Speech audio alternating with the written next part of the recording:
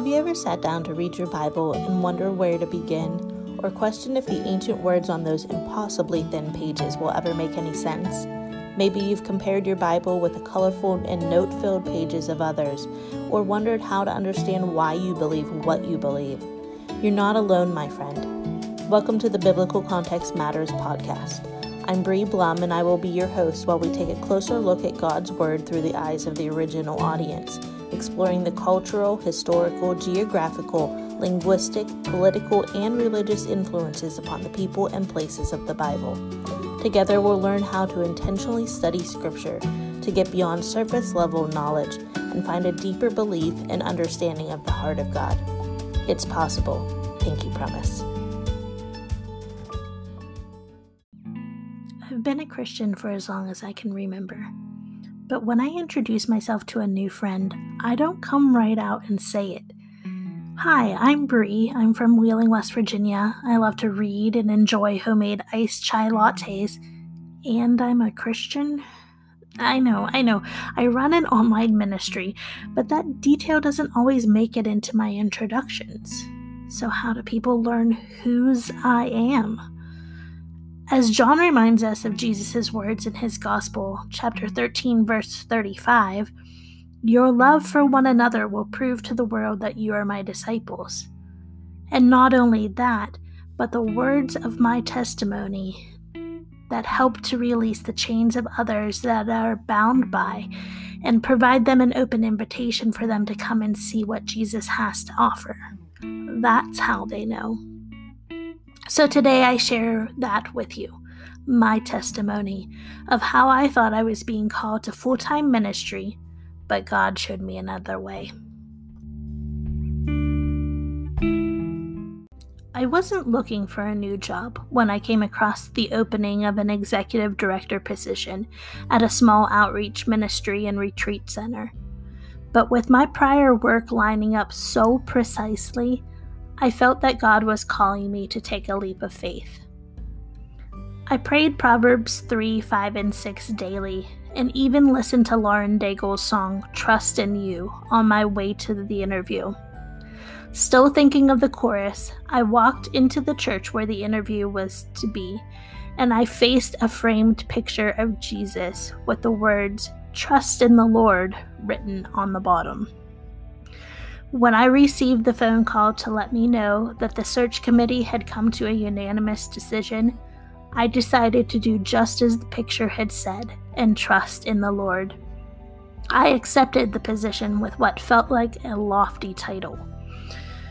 And for years, I had led a tiny ministry, which felt like a side hustle, leading online book studies for Christian women. But stepping into full-time ministry had seemed out of reach. Yet I couldn't shake a desire to use my writing experience to reach into the lives of others through in-person events and retreats. I was humbled by an opportunity to serve God while earning a paycheck. I was 33, comfortable in my West Virginia home in the foothills of the Appalachian Mountains and ready to do God's work full-time. I had not even received the keys to my office when the chair of the board of directors called to share the troubling news about the financial status of the organization, which hadn't been disclosed during the interview process. With each passing week, new skeletons emerged from the proverbial closet, to the point that it was almost comical. If I didn't laugh about it, I would have cried. The Lord gives and the Lord takes away. I was thrust into a situation that I was expected to clean up and manage single-handedly, as it was decided that the truth of the matter should not be made public. I spent 70-hour work weeks alone, slaving at trying to keep the place functioning. And when I asked for help, my requests were shot down or brushed off as insignificant. There was no time to put in place the vision that I was hired to implement of incorporating more of a faith component into existing mission opportunities. There was only time for triage. As a result, I found myself on the receiving end of criticism and verbal attacks that cut to the depths of my soul. It felt like I went from the unanimous choice to enemy number one. To say that I was disappointed is a severe understatement. My confidence and trust in others was shattered. My faith also received quite the blow.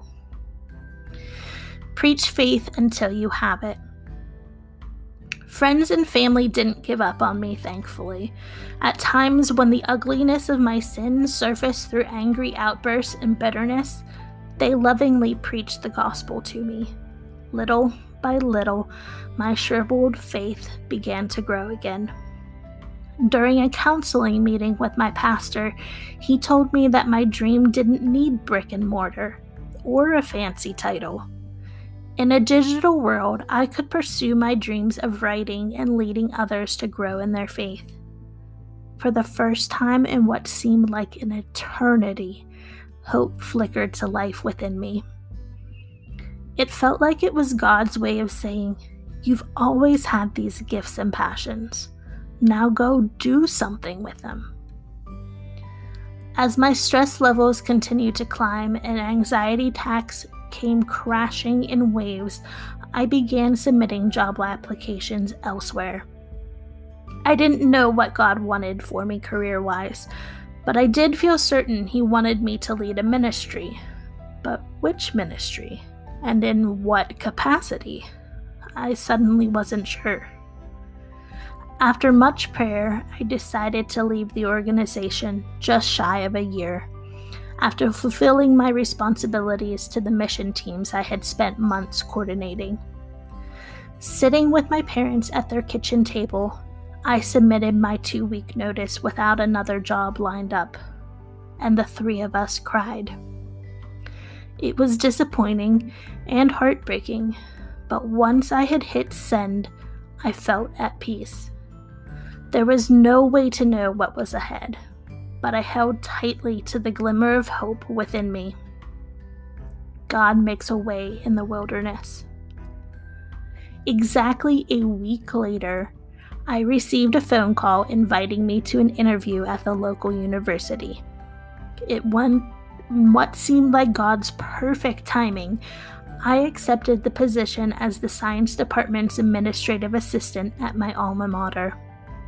The transition was rocky, and I remember asking a friend how I would ever fit in with a bunch of people who thought so differently than I did. Their focus was more evidence-based, while mine was faith-based. But she reminded me that my faith would be a light in the darkness. And to my surprise, the scientists that I worked with turned out to be more faithful than I originally believed, with their selfless generosity and how they nursed my wounded spirit with encouragement and praise.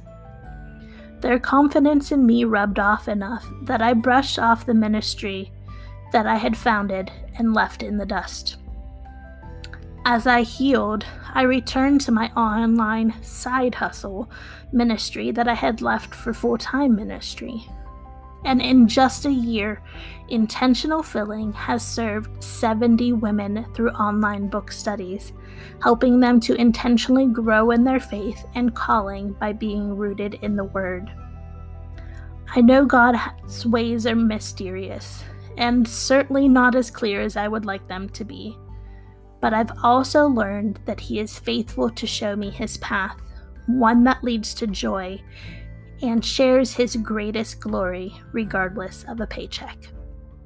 Today's corresponding blog post can be found at intentionalfilling.com/blog, and we'd love for you to stop by the blog and tell us what you think. Or feel free to swing by our Instagram @intentionalfilling or Facebook to do the same.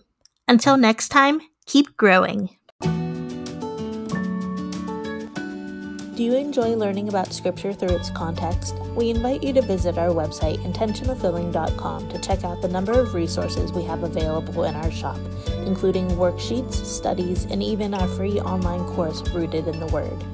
Subscribe to the Biblical Context Matters podcast to be alerted of our new episode for more faith-boosting content.